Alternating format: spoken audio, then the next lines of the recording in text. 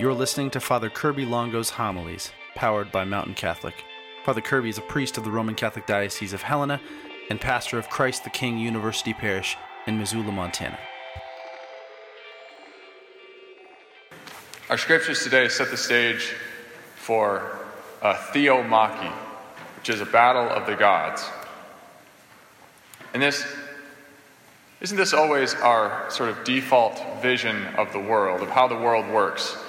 That it seems to be a sort of equal battle between good and evil. And many of the Eastern religions actually propose this to be the sort of structure of the universe. That the yin and yang, I guess, is the sort of easiest representation of this image. The idea of light and darkness circling around one another with in equal amount, always chasing and circling, but never overcoming one another. That there's sort of equal forces at work in the universe. And this idea sort of seems right when we look at the way the world works. In all of its brokenness, it actually would seem that good and evil are only on an equal footing when the world's at its best. The scriptures today explain this feeling and why it's legitimate to feel this way, but also why it's not true. The first reading is the culmination of the story of Elijah. Elijah, the great prophet. Just this past Thursday, in the Feast of the Transfiguration, we see Jesus up on the top of the mountain. He's revealing his divinity briefly to the three closest apostles, the sort of inner circle of apostles. And with him is Moses, representing the law, and Elijah, representing the prophets. Elijah is the great prophet. And how did Elijah end up, by himself on Mount Sinai? He's running from the murderous Queen Jezebel.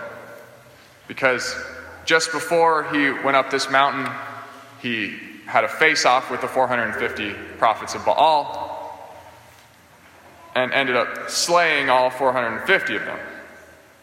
And so he's on Mount Carmel, facing off against the powers of Jezebel. You could say the powers of evil and the false gods. There's one of him representing Israel, and there's 450 representing Baal. And so, like the world, the powers of evil seem to have overwhelming forces when it comes to the battle with the powers of good. But the prophets of Baal erect their altar, and they lay their sacrifice upon it, and they start dancing around and wounding themselves, calling upon their God. And there's no answer.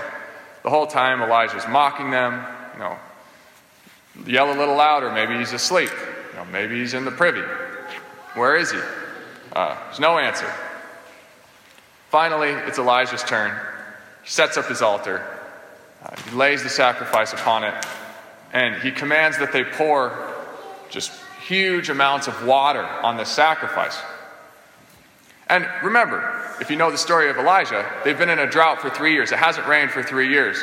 And he's pouring out all their water on the sacrifice until it's pooling on the ground. So he's kind of setting up an all-or-nothing situation for himself here. He's not really a crowd favorite at the moment. But he calls upon God, and the whole thing's consumed. The animal sacrifice, the wood, the stones, all the water's lapped up by the fire that comes down from heaven. And so we see a proclamation not of just a victory of God, but that there is only one God. It's not a battle between good and evil. There's only God. It's not equal footing. But Elijah responds to that situation by then slaying all 450 of the prophets of Baal, and so he's on the run. And he's at the entrance of the cave to Sinai, and he's waiting for God to pass by. And it's a beautiful and interesting story. He sees the wind crushing rocks. He sees the earthquake. He sees the great fire. And God's not in any of those things, which is interesting because, God just was in the fire. God has been in the earthquake before. God has shown up in those ways. He has manifested himself in those ways. But that's not primarily how he communicates. And he's showing Elijah this right now. Elijah endures and waits out all those things. And then God speaks in the silence. And the Hebrew for that still small voice, that's how we translated it into English, the Hebrew is much more subtle. It's something like God speaks in literally the perfect silence. He speaks in the nothingness.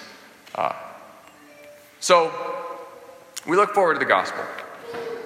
Jesus sends his disciples ahead that he might have some time in solitude. He was looking for it earlier, but the crowds came and they needed him, and so he served them. But he needs some time with his Father. So he sends the disciples ahead out in the boat. And that's in the evening that they start to get beat up by the waves. And then he comes to them in the fourth watch, which is about 3 to 6 a.m. So they've been out on the water for 8 to 10 hours, just getting beat up. And they're being beat up by the storm in a way that they're about to be overwhelmed, like right on the edge of losing the battle. And so the storm is presented here as a sort of Baal, as a sort of god, the storm god, which is trying to sort of take down the apostles. And so we see this sort of stage set again for a battle of the gods. The primordial, pagan gods against Jesus. Good against evil. And in the middle of this, Jesus appears walking calmly and peacefully on the waves of the storm. And of course, the disoriented disciples are terrified when they see him.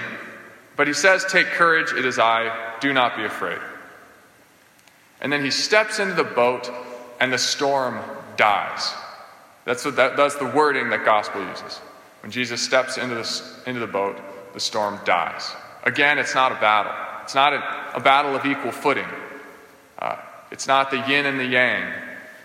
It's God and his absolute supremacy just finishing what never really started. And this story is, as one commentator says, it's restructured to deploy one truth: the unquestionable and eternal supremacy of the incarnate Word. But so why do we think this way, though? Why do we often get stuck seeing the world as this sort of battle between good and evil, where God isn't necessarily going to win? It's a question of faith for us. Do we actually believe in what the cross did for us? Do we actually believe that the battle's already been won by Jesus? Are we convinced in our hearts that that's the case? That evil has been overcome and subdued? Or are we sort of cowering before the storm, wondering if Jesus is really going to show up? Because we look at what happens when we can make that shift to believing that Jesus is in control of the situation. We see Peter, who's in the boat. He's just as terrified as the rest of the disciples. But when he finally sees and understands that it's Christ and that he has power over this storm, then he switches from being terrified in the boat to being willing to step out of the boat and try to walk on the water. And then he does. He says, "Lord, command that I come to you on the water." And Jesus says, "Come." And he gets out of the boat and he starts walking on the water. But then again, he gets scared. He looks around at the storm. He loses his focus on Christ. And that's when he starts to sink. It's a sort of immeasurable shift from that fear to that confidence. But then he sort of loses it again. And what happens there? His senses are overwhelmed by the fear that comes from the sort of immediacy and hugeness of the storm. So what's being said in our scriptures for us? What are we taking from these things? I think that when it comes to believing that God is supreme in the universe, that his providence really does rule, and that we can be confident in that amidst everything that's happening in the world. We have to trust that when our senses are overwhelmed, that isn't necessarily reality. Our world's really good at overwhelming us with depressing things, with anxiety, and hitting us in all of our senses. In the things that we see, the stories that we hear, the news is constantly bombarding us with things that are going to produce in us an intense anxiety and a belief that the world is pure chaos. That's always the goal. We got Rascal walking around in the church here. It's chaos. And it seems unstoppable. But like Elijah, when we see this earth rending the rocks, or the storm, or the fire, we just have to endure the chaos. Because the silence will follow after. The chaos doesn't last forever. Just endure until the silence comes and the Lord can speak. Or like the apostles, even in the midst of the storm, even when the storm is at its peak, we can still look out and see Christ walking peacefully upon it. And if we have that faith, we too can step out of the boat and walk on the water, as long as we don't let the storm overwhelm our senses and convince us that God isn't really in control of the situation. So let us have that confidence when we go out into the world. It seems chaotic. It seems like evil is just as strong as good. But it's not the case. Christ has already conquered. So we have faith that that's the case, and then we must be willing to step out of the boat in faith. Amen. Thank you for listening to Father Kirby Longo's homilies. To support the work of Mountain Catholic, please visit paypal.me/mtncatholic. paypal.me/mtncatholic.